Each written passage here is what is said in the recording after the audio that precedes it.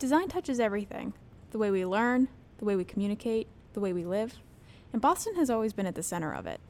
This is the Boston Design Cast presented by AIJ Boston. I'm Sarah Kroll. And I'm Michael Coleman. We're here to highlight the greater Boston design community and introduce you to designers who not only make great work, but challenge what design can be today.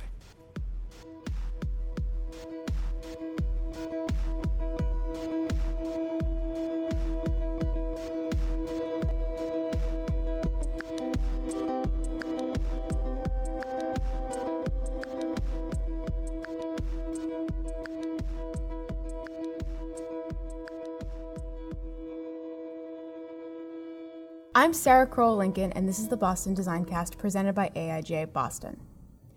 It's not a secret that technology is moving so fast it's hard to keep up, especially design education. In the last few decades, the way that we think about design has dramatically changed. So how are students keeping up? That's what we're talking about today. I'm here with Heather Shaw, Associate Professor at Lesley University and graphic designer. She's lectured nationally and internationally on the integration of dynamic media with traditional graphic design pedagogy. Heather's professional experience also spans print, motion, and interactive media with clients including MIT, Brandeis University, Perkins School for the Blind, and the Isabella Stewart Gardner Museum. She also sits on the advisory board for AIGA Boston. Welcome to the show, Heather. Hi, thank you for having me. I'm so honored to be here. We're so excited to have you here too, especially to talk about this. This is like near and dear to my heart, as you know. So why don't you, let's get started, and why don't you tell us a little bit more about your background? Yeah, sure thing. So my undergraduate degree is a BFA in visual design from the University of Massachusetts Dartmouth. And then I worked in a creative agency called White Rhino Productions for about 6 years after that. And it was a really great experience. It was kind of a creative firm, but with a startup mentality. So we would often bring new products to market. A lot of times if our clients asked us if we did something, we would just say yes and figure it out. So it was a really exciting time because it was in sort of the early to mid-90s, and it was when the web was just starting to kind of find its own, and it was really kind of the Wild West, and it was a lot of fun. After working professionally for about 7 years, I went back to school to get my master's degree, and I have an MFA in dynamic media from the Massachusetts College of Art and Design, and then went into teaching after that. What does a degree in dynamic media look like compared to especially like maybe more traditional graphic design? Yeah, so it's really interesting because I went back in 2001 for my master's, and I had been working for quite some time in industry, and a lot of my industry experience was primarily print-based. I had done some websites, and I had been doing long time ago some work in Macromedia Director, which some of the newer listeners had probably never heard of. But I was making decisions in interactive work that I felt like wasn't fully informed. There was something missing in the work that I was making. I felt like there was a gap in my understanding. So when I went to the Dynamic Media Institute, we started to learn about things like information architecture. And it was like, oh, okay, now everything makes sense. Like, every button, every element on this interface has a reason to be there, and I know where it goes. So for me, my study in interactive media really is how I got to understand design in the first place, because with visual design, you're making choices. You're making some aesthetic choices, you're making type choices, and some of it might be historically driven or contextually driven by a client. But still, there's a lot of arbitrary decisions to be made with traditional graphic design, like 6-column grid, 3-column grid, and those are choices that you make maybe based on the amount of content you're working with and pushing and pulling. But I felt like when I really went into interactive, suddenly all my decisions had to be grounded. Everything was incredibly purposeful. So for me, that's what it looked like, was not that design didn't have a purpose before, but it had. In my mind, I looked at it in a very different way with a very different purpose. Mm-hmm. Wanted to ask, so after you got your master's degree, how and why did you become a design educator? Yeah, well, I had, after working in industry for a while, and I still continue to work in industry, I really wanted to teach. I wanted to find ways to interact with students more. We had an intern at the studio, and I just loved working with the intern. We had a lot of junior level freelance designers, and I had been mentoring them on a lot of projects, so I felt really ready to be in a classroom.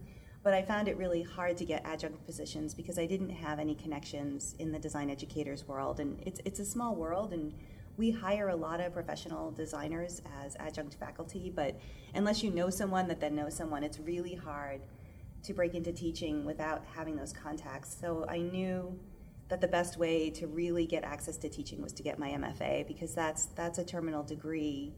Should I decide, at the time I wasn't sure, but if I wanted to become a professor or teach full-time, I'd need an MFA to do that. Mm-hmm. And it definitely, it opened the door in case you decided to go down that route, which... Yeah, it changed everything for me. I was getting an MFA for really practical purposes, which was, I want to teach, I need an MFA.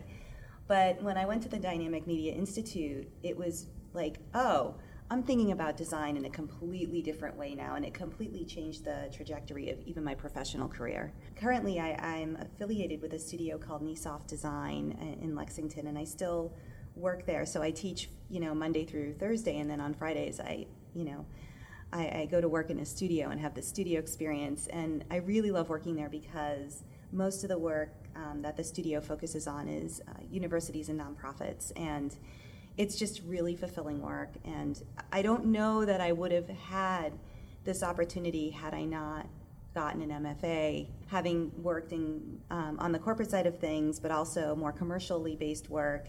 And it was exciting. All of these work experience lead up to what make you become a well-rounded educator later on. Yeah, definitely. And that actually is a perfect segue to my next question is, what's different about the design industry now that wasn't true 5 years ago, 10 years ago, or even 15 years ago?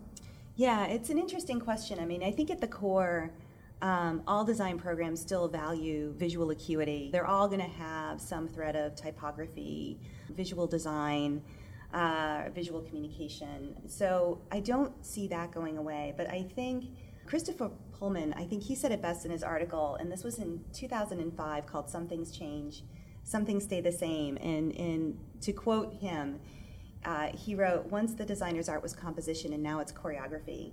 In a fluid 4D world, the problem is not so much to get the fixed thing right as to find an elegant sequence of evolving relationships." And I think that's where we're at, is we're looking at now, student work isn't about sort of designing just a one-off poster and making sure that everything's aligned and everything kind of has this clear visual aesthetic. We're looking at solving much bigger problems, and those problems are becoming bigger and more ambiguous. So I'm finding now, as a result of these changes, just in my own course design, some things that I'm seeing that are different is that we're shifting away from classroom learning to more experiential learning.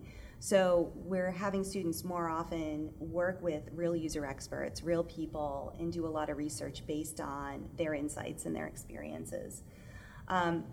We're shifting away from just focusing on the problem, but to focusing on a user's needs. So design has become a lot more human-centered, and it's not really about us sitting in a room and trying to come up with this magical solution. It's really about engaging people as part of the conversation.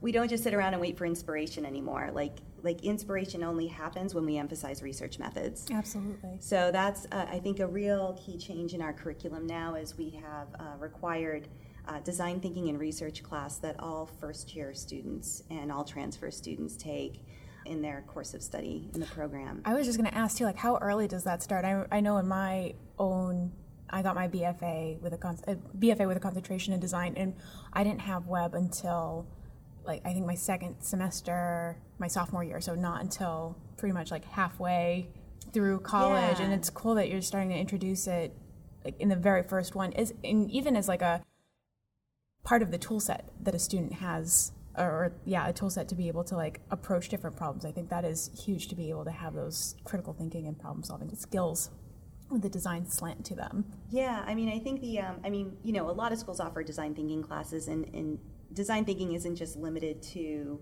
designers either. We have a business program that offers design thinking courses as well.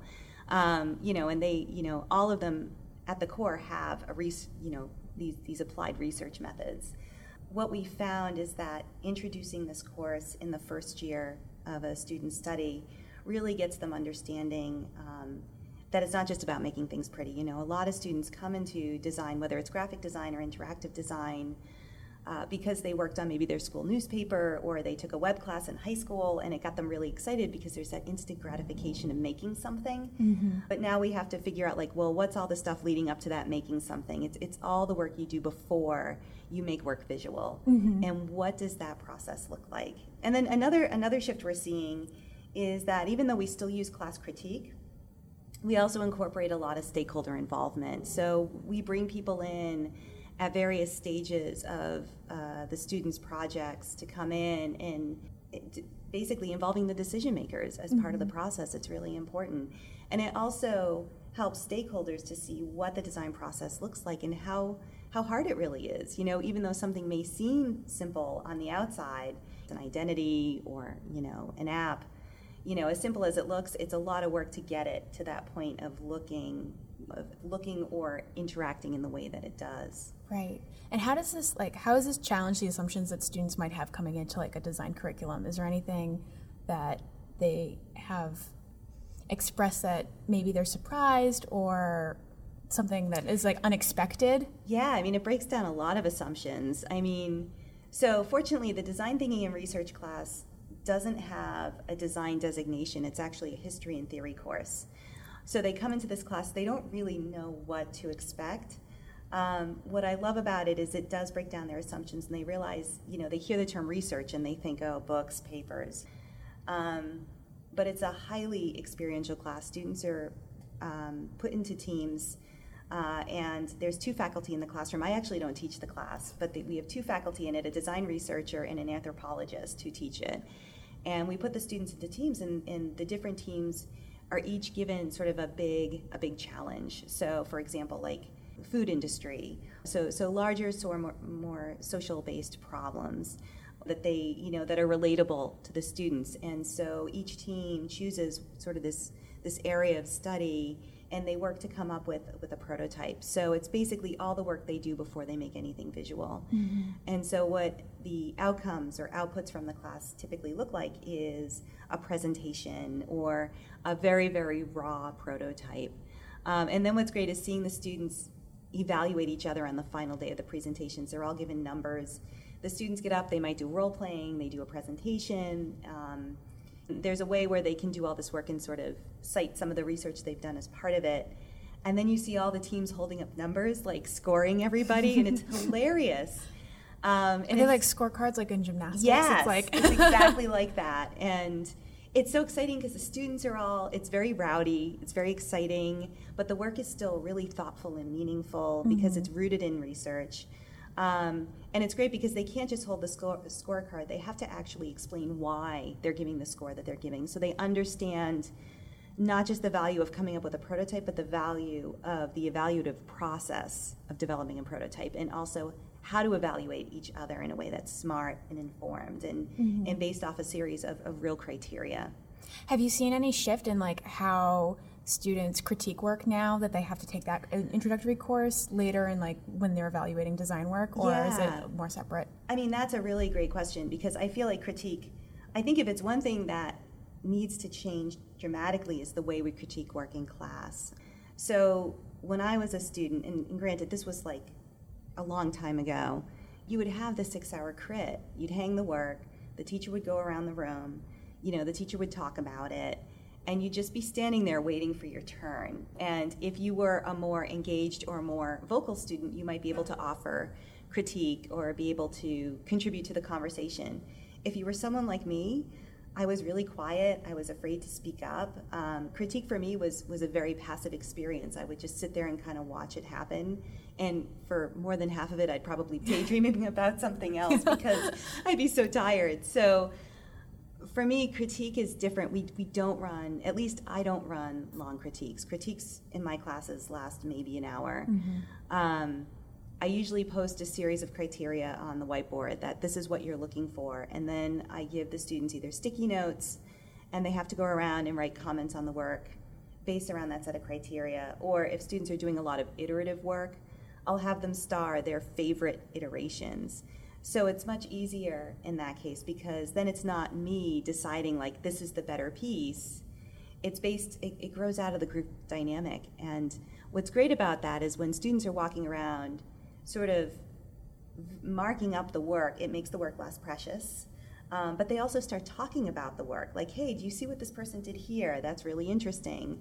So there's very little I have to do at that point. You're creating a framework for great discussion versus me telling the students or art directing them as to what I feel is the stronger direction. Yeah, and that's awesome too, because especially now when like design thinking is it's having a big moment right now in a corporate setting or in an in-house setting, where being able to have facilitation skills is such a key thing to bring to the table, to be able to go into a meeting and not just defend and describe and discuss your own work, but to bring out some of those thoughts in other people who may not have had that experience either. So it's a really awesome opportunity that they get to have when they're doing work. Yeah, I mean, I don't even really call it critique anymore. I call it discussion. Because once the students have had a chance to look at each other's work and star it and talk about it, then I can go around the room and we can then discuss, okay, these are the ones who have the most stars or the most comments or the most positive comments. All right, now let's talk about this. Let's ask the designer what their thoughts are. What were they, what was their intent? So it becomes a much more dynamic conversation, and it's a lot more fun for me. And it doesn't put all the pressure on me to have all the answers. And I also find that it becomes a more active process for the students. What was the process like to change the design curriculum to get from something that was more traditional to what you have now, which is a more collaborative, more iterative process, it seems? Yeah, I mean, and everybody conducts their class differently, right? So when someone's teaching a class, it's their purview to teach it however they feel is the best way to teach it, as long as they're meeting sort of the course objectives and the course goals. So, in some cases, a long critique might be the better way of sort of communicating with the students, depending on the faculty member. I think the shift for me just grew out of my own interests and ideas and putting myself in the shoes of the students and remembering what it was like for me to be a student and sit through a critique. It also grew out of other ways of doing sort of more, like when we do portfolio reviews, taking a hint from speed dating. Sometimes in class we'll do speed dating techniques where students will sit together and I'll time them and give them the criteria, and then they talk with each other. But I don't think that's necessarily like a big sort of national shift. That's more of a personal shift for me. But to go back to the other question, which was how has design education kept up with the changing industry? I mean, I think arguably any good design program should be offering relevant experiences that prepare students to be work ready, if that's the goal of the students and the goal of the program. I think there's a lot of good design programs out there right now, and arguably they're all sort of keeping up with industry. I think the real goal of academia is to define what's next and to be sort of defining what those frontiers are and exploring those areas. Right now, students are less and less interested in being assigned projects with a set of design visual outputs, like design 3 posters, now make it a postage stamp. Those are all great exercises for teaching visual design. But I think the students are less interested in those exercises. They're more interested in kind of doing work that makes an impact, that they understand that there are challenges in the world that need to be addressed. And so I think a lot of times we're asking, what are the problems you want to solve versus what are the things you want to make? Does that make sense? Yeah, definitely. Could you describe the gap between the design industry right now and design education? I know you kind of spoke to the best programs that do that, but do you see, where do you think room for improvement is? Yeah, I have a lot of thoughts on that. I mean, I think a lot of programs are doing some great things. I think that what we need to figure out really is what's going to keep people interested in studying design in the first place. Because how do we attract high school students to a discipline that's now become so broadly defined, right? So when parents come in for open houses, the first thing I ask them is, how many of you read your news on your phone? Or how many of you used your phone today, right? All those interactions happen through the work of a designer. Even if you're reading a regular newspaper, somebody had to lay that out, right? So I think it's more what gets people excited about design, because anybody can get the Creative Suite and make work. And now, with Pinterest, anyone can download a really great template and make an annual report. Right. So what is the value of what we're doing, and how do we stay relevant? And what does that mean in industry right now? So it's getting really complicated. But I think, speaking specifically from my perspective of some things we're doing at Lesley, there's some things that we've been paying really close attention to. One of them is that I don't think it's enough to just have curriculum that keeps up with industry. I think that's expected, and I hope that we do that. But there's a lot of great programs with really innovative curriculum, but having a curriculum isn't enough anymore. We're now looking at becoming content producers. And what that means is how do we put our stamp on design? How do we say this is important, this matters to us, and it should matter to you? And so one of the things we've done is we've launched a magazine at the College of Art and Design called Seen and Heard. And it grew out of the student voice at the school. The students have a lot of ideas, and we didn't have sort of a venue for their voice, aside through their class projects and their class work, and student activities. We really wanted to give the students at the College of Art and Design a visual voice and a written voice. So we launched a magazine through the design department, but it's interdisciplinary. It's open up to anyone, and we want it to be that way. So photo students, illustration students, film students, animation. And the idea is that it's student written and student driven. And so the students write the content, they're designing the content, all the visual assets are by the students, and that class is led by a really great design faculty member and also a writer. So we're working on volume 2 right now, but it's really exciting to see. And the first issue is 120 pages. Wow. That is an enormous magazine. Yeah, it's huge. And I read it and I'm like, wow, the students, they have a lot to say. And they have a lot to say about things that matter. So I'm really excited. We're also launching a podcast with that. So we're trying to look at the magazine not just as, this sort of static artifact, but as something that can have multiple touch points in terms of its communications. Right. So podcast, and then also web presence. So we're just getting it off the ground now. It's still very much in beta version, but I'm really excited about that because I feel like it's not just about the faculty providing content. I think the students have a lot to contribute. The other thing is we offer an online program. We have 3 programs that fall under the umbrella of design. We have a BFA in graphic design, a BFA in interactive design, and then an online, completely asynchronous Bachelor of Science in Design for User Experience. And when we launched the BS online, we have classes like Typography 1 and Type 2 and language of design. Like we have what we would call studio courses in the online environment. And I've kind of been tested by some of my colleagues. Well, what do you mean by studio if there's no actual studio, right? And I got a lot of, we were really challenged when we launched the program, like how can you possibly teach typography online? Or how can you teach, language of design online, which is like your graphic design 1 class. I think what we realized pretty quickly that it's not about taking your existing class and trying to shoehorn it into an online program or to shoehorn it into sort of an online learning management system. You have to completely rethink the way you teach it. And so you just basically go back to the learning outcomes from the course and you have to start from scratch and you have to really kind of rethink the methods in which you teach the content.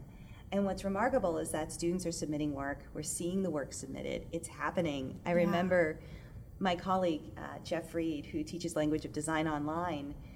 I remember the first week he started teaching, he's like, I can't believe it's working. The students are submitting work. It's there. It was like this aha moment for all of us. Like, we can do this. Now it's got me thinking, well, if we're not doing 6-hour crits or 4-hour crits or whatever, how can we make the learning more blended? What from my in-person curriculum can be moved online now so that maybe classes don't even need to be 6 hours or 4.5 hours. Maybe we could cut them in half. I could certainly put my lectures online. I already use a tool called VoiceThread to give students feedback in between classes. So if I have students who are sending me sketches midweek, I can give them verbal feedback through VoiceThread, and it's a lot more fluid than trying to write comments in a PDF file. Right. So we're already seeing there's a lot of technology out there to kind of support this way of working. Mm-hmm. But I think overall, the next big wave in design education is going to be less about the content we're offering, because arguably we should be offering relevant content. I think it will be about the dissemination of that content and the way in which we offer that content. Yeah, and I even think, too, you could make the argument that it's going to be less and less about content because you have all these different design camps and all of these different, basically this design education cottage industry that's popped up because you can be doing it remote now. How does design education need to reconcile emerging technologies? And I mean like specifically AI, virtual reality, and some of the stuff that just is so new right now. Yeah, I mean, I think it kind of already has. You know, a lot of technologies and prototyping tools are becoming easier to access and easier to use. Years ago, I could have written a book in the early 2000s about Flash ActionScript because I had to build so many tutorials for the students. But I don't have to do that anymore. There's so many great prototyping tools out there now that students can use to do really believable simulations for interactivity. And I mean, you know, our students are interested in AR and VR, I think, but one of the questions I ask them is, what is the value of integrating AR or VR into your work?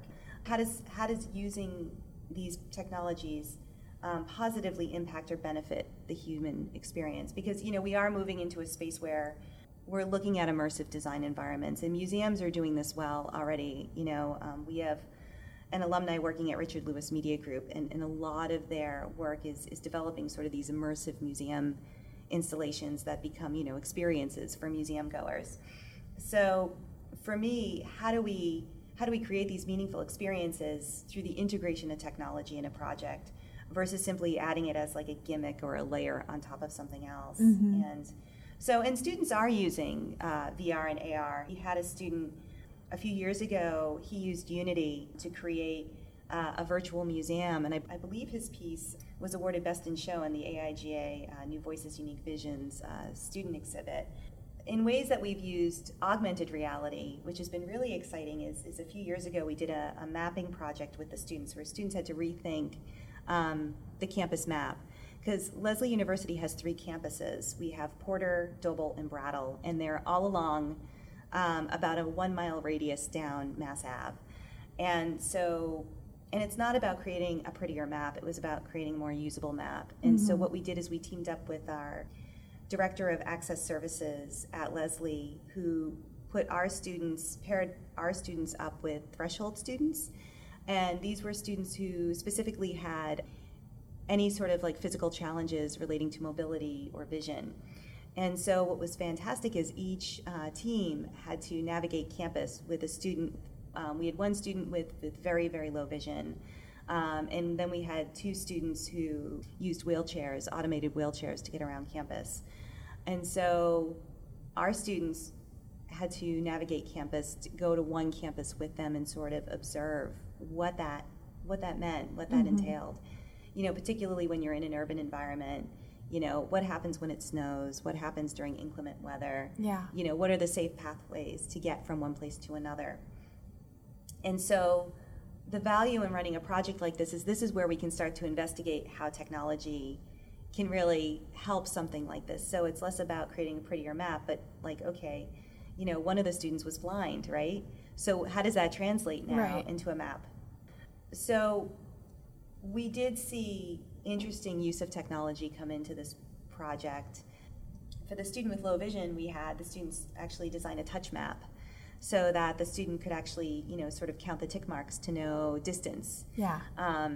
They also developed this app called Chirp, which grew out of a challenge the student had where the student had a seeing eye dog, but there was one particular building that had all glass in the front, and the dog couldn't decipher window from door because the whole building was glass. And so the student had expressed not a huge amount of frustration, but just was like, sometimes my dog walks me into the window and not the door because he can't tell the difference. And so that one particular challenge led to this really innovative idea that they came up with this app called Chirp, where when the student would be in proximity to the building, that the building would chirp. It would let out a sound.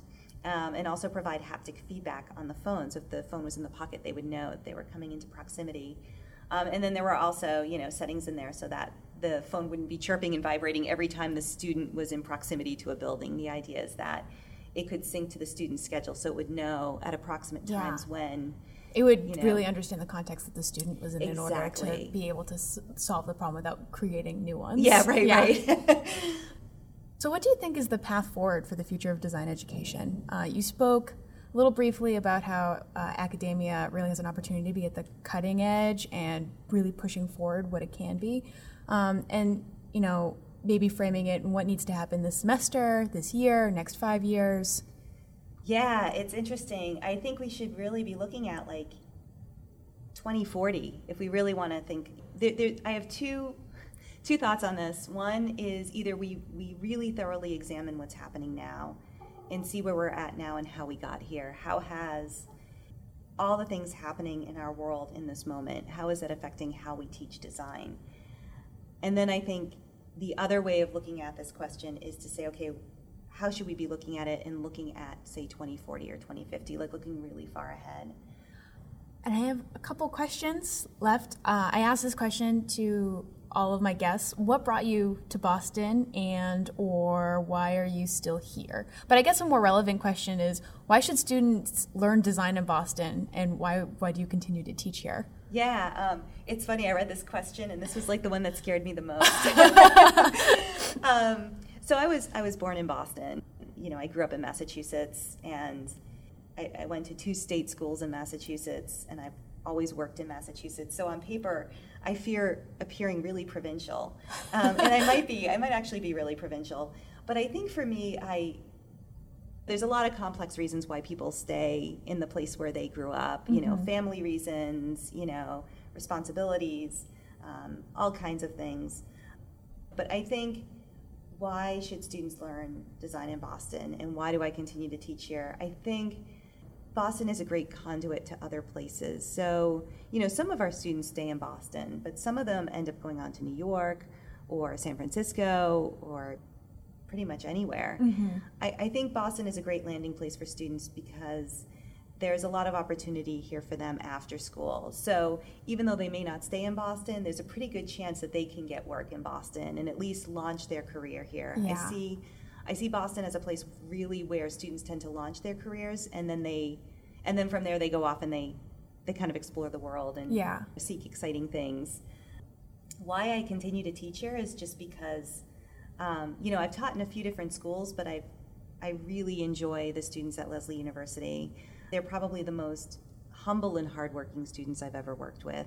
And that's not to say I haven't enjoyed teaching in other places. I absolutely have, but it just feels like a place where I just really enjoy their ideas. Mm-hmm. They're real serious critical thinkers.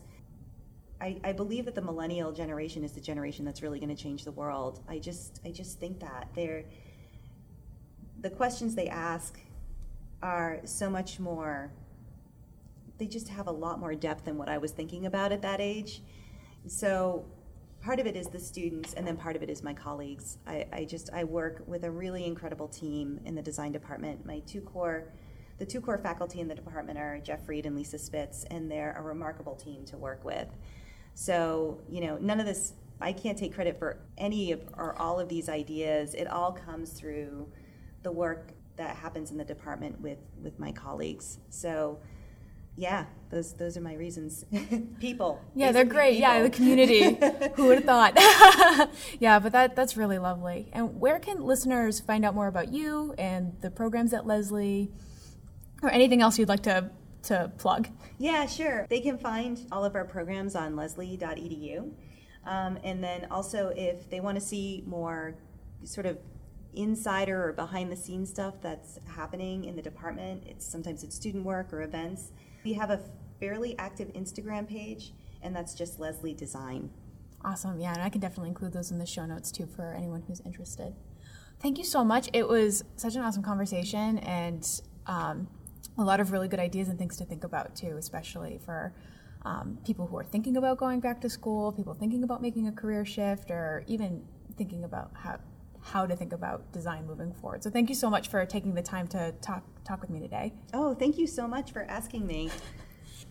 The Boston Designcast is recorded at the InnoLab at the Boston Public Library. Our sound is edited by Michael Coleman, and our music is by Jason Dean Egan. If you want to get in touch, you can email us at podcast@boston.aiga.org. And if you want to support this podcast, consider becoming a member of AIGA Boston by going to aiga.org/join. Until next time, bye. Boston Designcast is presented by AIGA Boston. It's produced by me, Sarah Crowell. And me, Michael Coleman. Our music is by Jason Dean Egan. And sound editing by Michael Coleman. For more information, check out our show notes or boston.aiga.org.